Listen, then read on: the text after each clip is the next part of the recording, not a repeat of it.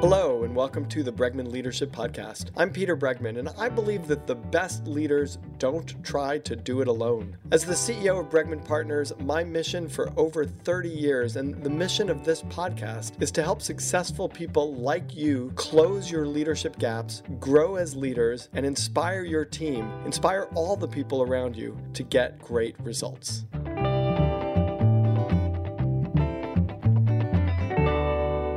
Today we have with us on the Bregman Leadership Podcast, Alan Stein Jr. He has written the book most recently, Raise Your Game, High Performance Secrets from the Best of the Best. He's worked with a lot of coaches. He's been a coach. He's a performance coach. And he is here to talk about both this book and his experiences coaching and who is coachable and how are they coachable and what are some of the tricks that he's learned to effectively help someone both take coaching and perform from that place. So it's an important topic for all of us who both are coaching leaders, but also all of us who are leaders and want to be coachable. Alan, thank you so much for joining us on the Bregman Leadership Podcast. My pleasure. I'm excited for a fun conversation. Alan, give us a sense of who you've coached and what you've achieved. And I see that your book has been endorsed by Kevin Durant. So, that name goes somewhere. Give us a sense of your background. Well, I spent 20 years as a basketball performance coach, primarily focused on the youth and high school level, and where I believe my experience and career has been interesting, or at least has a different perspective, is I worked at two high schools here in the D.C. area, one of which is where Kevin Durant graduated, and was able to work with 12 to 15 different players that are currently in the NBA. But I got a chance to meet them and work with them when they were 14, 15, 16 years old. So I got a chance to kind of see the before picture. And then that work led to some work with Nike and with Jordan Brand and with USA Basketball. And I got a chance to work events for players that were already in the NBA and already established, Kobe Bryant, LeBron James, Steve Nash.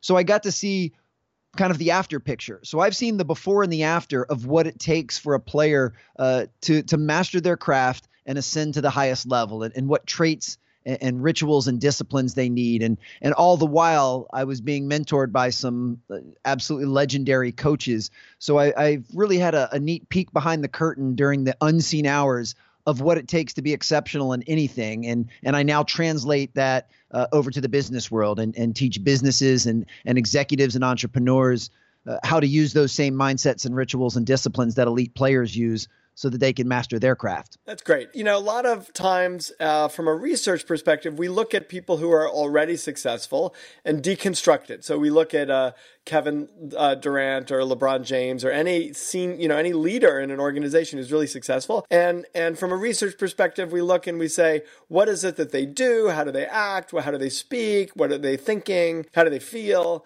In a way that we can then deconstruct it and say, if you act and speak and think and feel this way, then you can be successful too. And there's a challenge to that, which is we're looking at success and we're saying, what is it that they're doing? But we're not looking at what brought them from the place that when they weren't, acting, speaking, thinking, and feeling in a certain way to that point. And what you're saying is your experience was actually taking the 14-year-old kid who may have had some raw talent, but lacking some other things, and helping them and coaching them to harness the sort of talent that they have and combine it with really hard work. And so I think that itself is a really interesting perspective. So let's start with, in your view, looking at the 14 or 15-year-olds, what's the difference between a good athlete and a great one? We'll put the talent portion aside, because certainly when we're talking about a sport where the physical and the athleticism is going to play a role, certainly to be able to ascend up to the highest level and play in the NBA, you need a certain amount of the raw materials. And no one would argue that a Kevin Durant or a LeBron James was born with some physical tools that most of us normal human beings were not born with. But once we shelve that, well, hold on. Don't shelve it so quickly, because I think okay. I think the issue of talent is a really important one. And I imagine that you have some kids who weren't particularly obviously that talented, but were able to leverage what they had. I mean, I can think of some basketball players I know who are kind of short.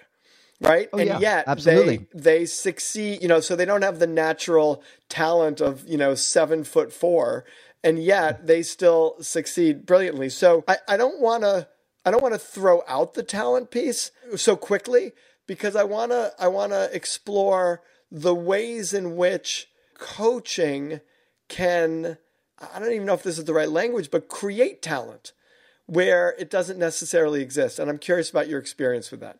I wouldn't go as far as to say coaching can create talent. What I would say is coaching is going to maximize the potential that one has. And when you have the raw materials of, say, a Kevin Durant, and you combine that with his passion and his love and his work ethic and him being so open to being coached, then the end result is something pretty extraordinary. And I'm with you 100% that we don't want to give too much credit to the talent side. But a perfect example would be if LeBron James and I followed the exact same training program and the exact same diet, and we had the exact same habits, and we were both equally coachable, we would have still ended up with different results at the end because I wasn't born with some of those tools. And I don't use that as an excuse.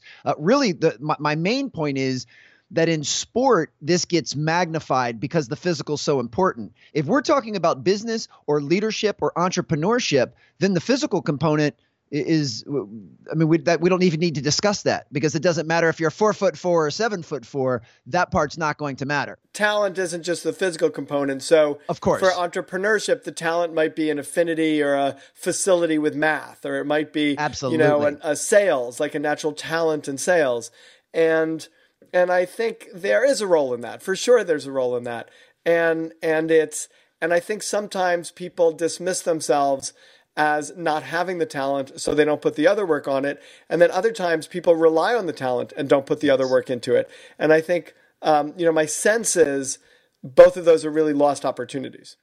Absolutely. And that's why if you take somebody like Kevin Durant, I'm not implying that he was the only one that was born with that talent. There were hundreds of other kids probably born with many of the same gifts, but he was the only one that actualized them through the other things that I just mentioned, like being coachable, like having a passion, like mastering the basics and the fundamentals. So it really is, it's a perfect storm of all of these things. And I think depending on who it is or what the vocation is, they're all different proportions of how much of those things are equal. But at the end of the day, the natural born talent is not something that we had control over. So we have to focus on what we do have control over, which are these other facets, which is the doing the work, the being coachable, the embracing change, the living in the present moment. Those are the things that all of us need to focus on, controlling the controllables so that we can be the best that we're capable of. And for some people, that'll be good enough to play in the NBA, and some people that won't be. But at least you know that you're the best that you're capable of. What makes someone coachable?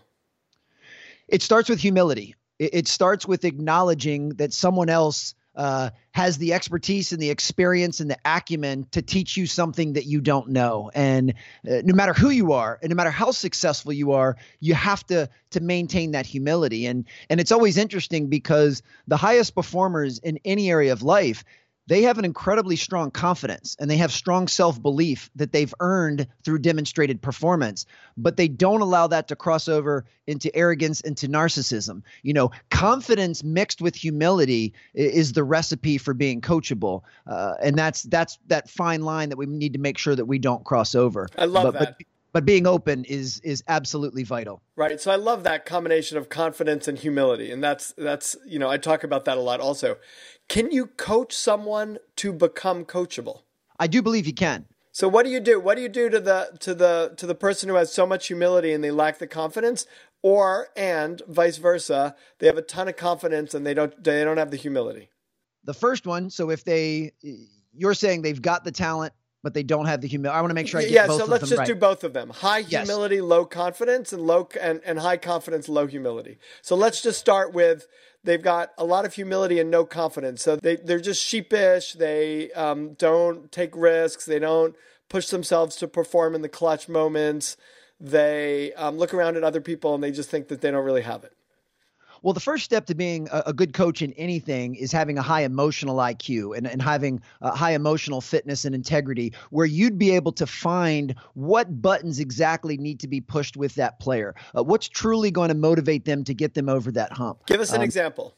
Well, confidence only comes from one thing. It comes from demonstrated performance. It comes from the ability to actually do it. So in this case, as the coach, you'd want to put the person you're coaching in a position to see progress and to feel success. So you're going to give them things that they're going to be able to be successful at, and you're going to use that to condition them over time, because that which gets praised gets repeated. And it's almost as if you're saying, see, Peter, I told you you could do this. See, look at you. You just did it. Hey, you didn't think you could do it, and you just did it really well. So that would be a way to slowly over time increase one's confidence, is putting them in a position through that they can have the demonstrated performance to actually show that they're capable of it. And if you do that over time and they don't seem to grow in their confidence, is that a suggestion that they may not be coachable around it?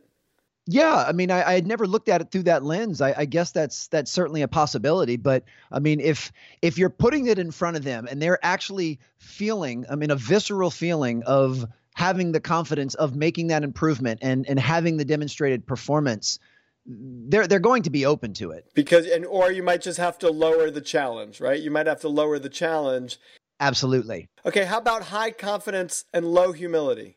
Then that's where you would take more of the approach of the opposite, which is, I'm going to give you some things that I know you're going to get stuck on. I'm going to give you some things that you're probably not ready for and can't do yet, to quote unquote kind of put you in your place. So if you're lacking the humility and you think you've already arrived, then I'm going to, with grace and compassion, this is not a tug of war, but I'm going to give you some tasks that you're probably not ready for, to hopefully add that humility, almost take you down a peg and say, see, you still have ways to learn. And the other thing I've noticed, that the highest performers in anything, they still have coaches. They all have coaches. I mean, you name any high performer right now in sport or an executive or in business, and I guarantee you they have coaches. So the other thing to remember is, it's not that you need to be coachable until you've arrived and then all of a sudden you're on your own. I mean, I remember reading stories. I mean, this was a while ago, back when Tiger Woods was really in his heyday, and he was arguably the most dominant athlete in the world when he was really, banging on all cylinders.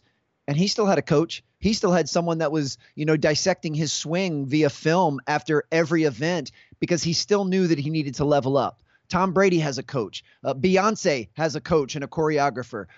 Everyone has a coach. So that's the other thing, that especially when you're dealing with younger people, is to be able to say, look, you need to be open to coaching for the rest of your life. This is not a one and done thing. This is going to be a lifelong journey, because you'll always be a work in progress. You talked just now about being present in the moment, and I'm kind of curious about that, because a lot of successful people would say they actually have to be really focused on the future. And I'm curious how you put those two together. I find in today's world that we get easily distracted by the past. We're often looking in the rearview mirror about things that happened, and we're either still high on things that happened really, really well, or we're really, really low and dejected on things that didn't happen well.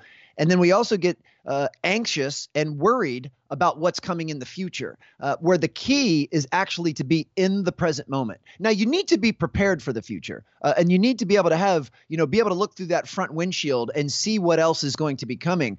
But at the end of the day, you have to focus on the present moment, because ultimately that's all we have. I mean, time is the most precious resource we have. And one of the reasons why is because tomorrow's not guaranteed.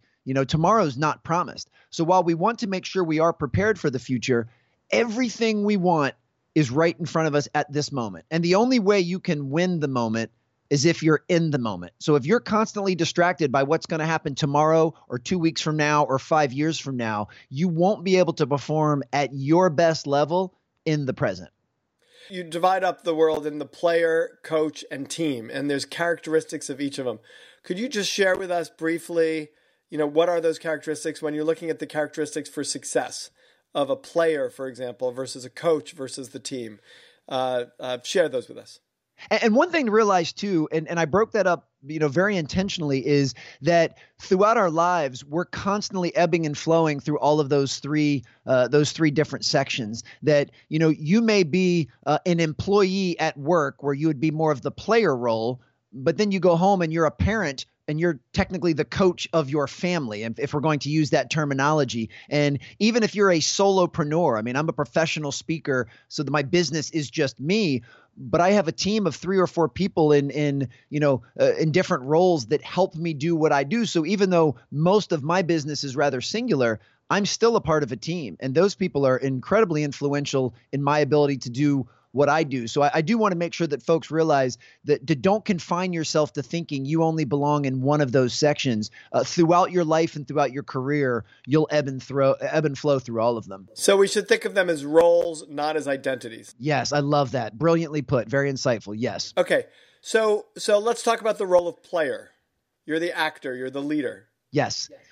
Self-awareness is the first chapter of the book for a reason, because it's the foundation to which the rest of the house is built. And self-awareness is key to being a great teammate. It's key to being a great leader, but it's absolutely crucial to you being able to perform at your highest level. And self-awareness is a fascinating one, because I find it's kind of similar to driving.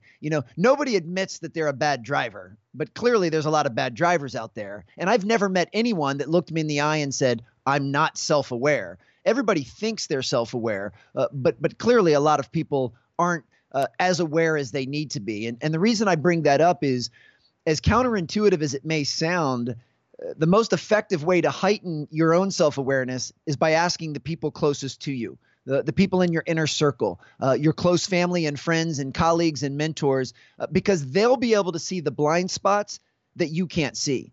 And going back to humility is acknowledging, like, I have to acknowledge that I have blind spots. And I know for a fact that I do, but I can't see them. That's why they're blind spots. And that's why I need help. And that's why I need coaching for me to be able to see them. So if I want to increase my self-awareness and I ask a whole bunch of people for my blind spots, they're also answering with their blind spots, right? Of course. So they're sharing their feedback through a lens. And how do you help someone, how do you help a player accept the feedback, recognizing that it's not unvarnished, that there's a lot of complexity. And if someone asks you, how am I doing? And you respond, that there's, that you're not an objective observer in the situation. By definition, if you're close to the situation, which is why they're asking you, you have a horse in the race. You have, you're engaged in a certain way, and your perspective comes from that. How do you help them around that? Yeah, again, absolutely brilliant point, and you're right on. There's a few things. One, what we're looking for is improved accuracy and self-awareness. I'll use an example for myself. Several years ago, I was not a very good listener, a very good active listener. Now, if you would have asked me several years ago, was I a good listener? I would have said yes, and I would have believed it. But through doing some of these personal audits and through some therapy and counseling I went through a divorce, I found out that I was not as good of a listener as I thought. And that was something I was just unaware of. Now, you are 100% correct. Any feedback that anyone is going to give you is going to have a bias, because they can only see it through their lens. And this is why you have to be incredibly protective and guarded of who it is that you're asking. And you have to make sure that you're asking certainly people that you trust, but people that want to see you happy, want to see you successful, want to see you performing at the highest level, so that there's no hidden agenda. Now, whether or not their feedback is accurate or not is not as important as making sure that it's altruistic and it's done through the right reasons. And it doesn't mean that there is any right or wrong, and there is no good or bad. This type of feedback needs to be looked at completely sterile and completely unbiased. This is not about placing judgment. But my point would be, if I think I'm a good listener, but I ask the 5 people that know me the best and are the closest to me, and they all say that I'm not a good listener, then I'm probably not. So it doesn't matter that I think I am.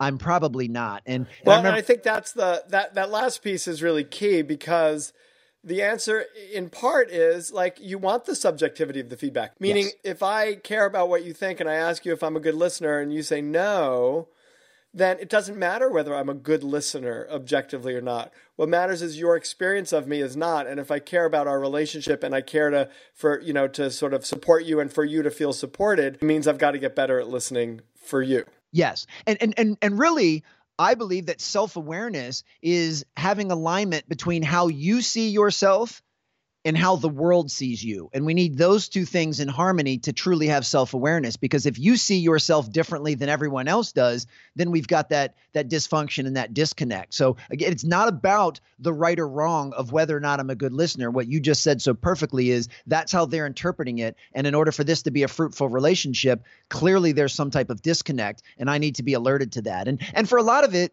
you'll see trends. I mean, if I happen to ask 5 people in my inner circle if I'm a good listener, and one of them says, no, you're the worst, and 4 of them say, yes, you're the best listener that I know of, then clearly there's something that's been fragmented between me and that one person. So this is all about being open to feedback and using feedback in a way that can move you forward and help you improve. It's not about right or wrong. It's not about good or bad. And that goes back to the being coachable and having the humility to welcome this type of feedback and to create a safe environment where people believe they can be open and honest with you. Passion is another one of the characteristics of success for a player. I'm curious if you can coach passion. It's the hardest one. And I don't know that you can necessarily coach passion, because things like motivation and inspiration are rather short-lived. I mean, for it to be long-term and sustainable, the passion has to come from within. And without that passion, you're probably not going to be willing to put in the work required to be successful. And you know, what I tell people all the time, and very thankful that I stumbled upon this at a very young age, was you need to find what you're passionate about, find what you're good at, and then find where those two things actually intersect. And as we get older and have more experience and mature, that dot will move, because we'll acquire new skills and we'll develop new passions. So it's not always going to be fixed in one place, but the passion is absolutely a prerequisite for you to be the best that you're capable of. Now, you might have enough talent that you don't have a lot of passion, and you're still better than everybody else at something, but that doesn't mean you're the best that you're capable of. So we always want to get out of playing the comparison game and look and compare yourself to what you're actually capable of. You know, I think if I'm remembering correctly, I think it was Reinhold Niebuhr, the Christian theologian, who said that calling is where your greatest joy and the world's greatest need intersect. Oh, I love that. I never heard that. It's a little bit what you're saying. It's like passion and talent, and the third piece I want to add to that is need. Yes. Like, you know, and especially when you're thinking about being on a team, for your role, where can you be most useful on that team in order to be an effective team player? And it's again where, you know, your joy or your passion and your skills and talents intersect with what's needed. Perfect. You know, for the game. So perfectly said. And same thing for business. I mean, if you're going to start a business, you can have all the passion and all the talent, but if the world doesn't need your product or your service, then it's clearly not going to be successful. So yeah, that third pillar of need is vital. I love that. I hadn't heard it framed that way. That's awesome. Let's jump to the characteristics of a team. And you're saying these are the characteristics that each individual needs to exhibit to be effective on the team, or that the team itself needs to exhibit in order to be an effective team? It's going to be both. Because on an individual level, they have to have those qualities, and everyone will, in order for the team to be able to embody those. But it's definitely going to be both. And that kind of piggybacks into, you know, one of the things I tell everyone is, if you want to improve your team, the very first step is improving yourself. When I was working with basketball players and the season would end, the very first thing I would say to them is, you know, in order for us to be a better team next year, you need to come back after the summer as a better player and take that part upon yourself. And then you'll be able to integrate that into the collective whole of what we're trying to do. So yes, the answer is absolutely both. One of the characteristics of team, you write, is unselfishness.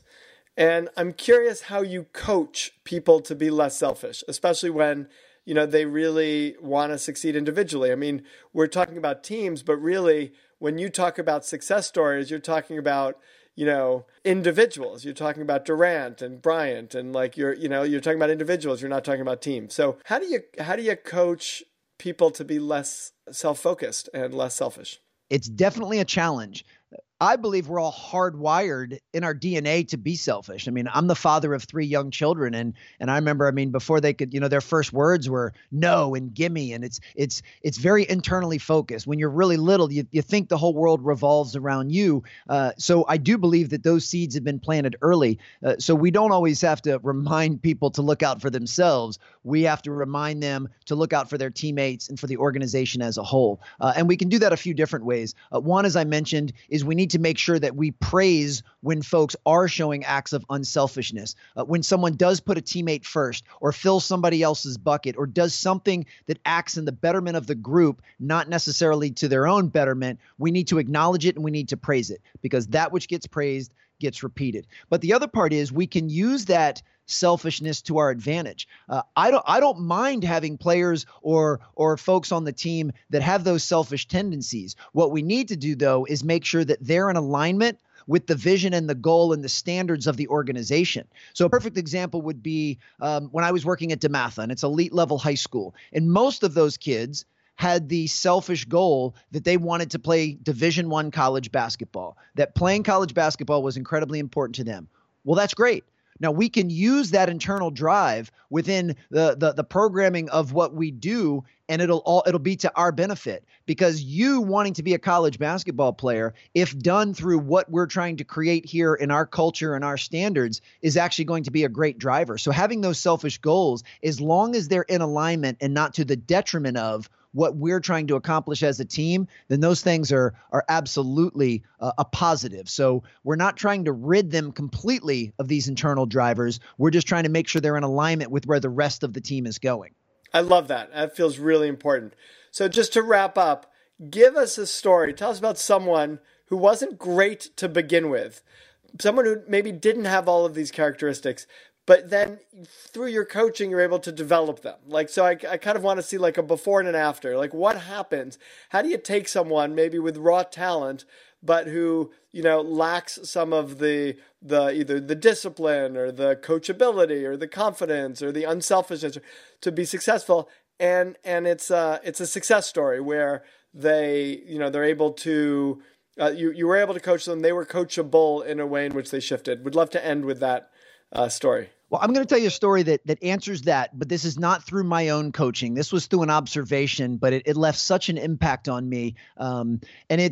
I had a chance to work in 2007, a Kobe Bryant Skills Academy, and they made this Skills Academy for Kobe, who was the best player in the world at the time, to be able to teach and instruct the best high school and college players from around the country. Well, one of the college counselors was Stephen Curry. But before everyone gets too excited, in 2007, that was after Stephen's freshman year at Davidson. He was still unknown. This was before he blew up on the scene, before anybody knew who he was. In fact, he was so unknown at this camp that the coaches referred to him as Dell's son, because his dad played in the NBA for a dozen years. And yeah, that's Dell's son over there. And what he lacked in resume and what he lacked in physical stature, I mean, I promise you, Peter, he looked like he was 14 years old. He more than made up for in a couple of different ways. One, he was always the first player off the bus, laced up, and going through a pre-practice shooting routine. Now, there was nothing magical about it, but it was very standard and it was consistent, and it was what he needed to do to make sure he was prepared to play at the highest level. So we would get to the gym an hour early, and 59 minutes before the workout, he's going through taking game shots from game spots at game speed. So by the time the workout started, he'd already made a couple hundred shots and was already in a full sweat, while most of the other players took more of a casual approach. But what really blew my mind, at the end of the very first workout, Steph and I had never formally met. I was just standing really close to him and was wearing a shirt that said staff on the back. And he said, "Excuse me, will you rebound for me? Because I don't leave the gym until I swish 5 free throws in a row." Swish 5 free throws in a row. I don't know if all of your listeners have ever shot a basketball before, but if you haven't, let me tell you, that is an incredibly high standard. A swish, by definition, is the perfect shot. It doesn't touch the rim. It doesn't touch the backboard. It gets its name from the sound it makes going nothing but net. And Steph would not leave until he swished 5 in a row. There were times where he would swish 4 in a row. He'd hit a little bit of the rim on the 5th one. It would still go in. He's still 5 for 5. He's still mathematically perfect, but that wasn't good enough to him. He would start over. And if memory serves, I don't think it ever took him longer than 12 to 15 minutes to swish 5 in a row. And it's my opinion that Steph will go down in history as the greatest shooter that the NBA has ever seen. And it's not by luck, and it's not by accident, and it's not because his dad played in the NBA. It's because he's willing to hold himself to an unparalleled standard. And I believe Tony Robbins has said something to the effect of before, like, if you want to improve your life, just raise your standards. And that's so true. And our standards are not what we talk about. Our standards are what we accept. And it's so important for everyone listening right now to realize that the standards that you have today, they will determine who and where you'll be tomorrow. And Steph is a perfect example of that having such a high standard in the craft of shooting a basketball is what's led him to being, in my opinion, the best of all time. It's great. It means that, like in the end, no matter your talent, if you're the first one in, last one out, working really hard, high standards, that eventually pays off. Alan Stein Jr., his book is Raise Your Game, High Performance Secrets from the Best of the Best. Alan, thank you so much for being on the Bregman Leadership Podcast. Oh, my pleasure. I had a blast. Thank you so much.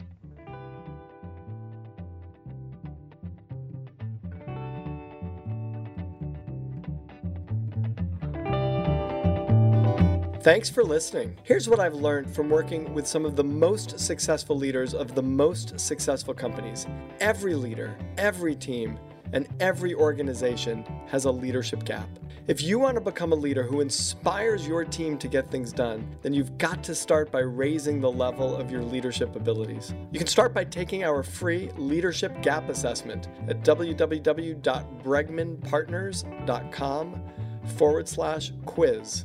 Then dive deeper with a copy of my latest book, Leading with Emotional Courage. For more ways to become a truly great leader, check out our online offerings, in-person workshops and events, and my articles at www.bregmanpartners.com. Again, thanks so much for joining me today, and thanks to Claire Marshall for producing this episode. Be sure to subscribe so you don't miss an episode.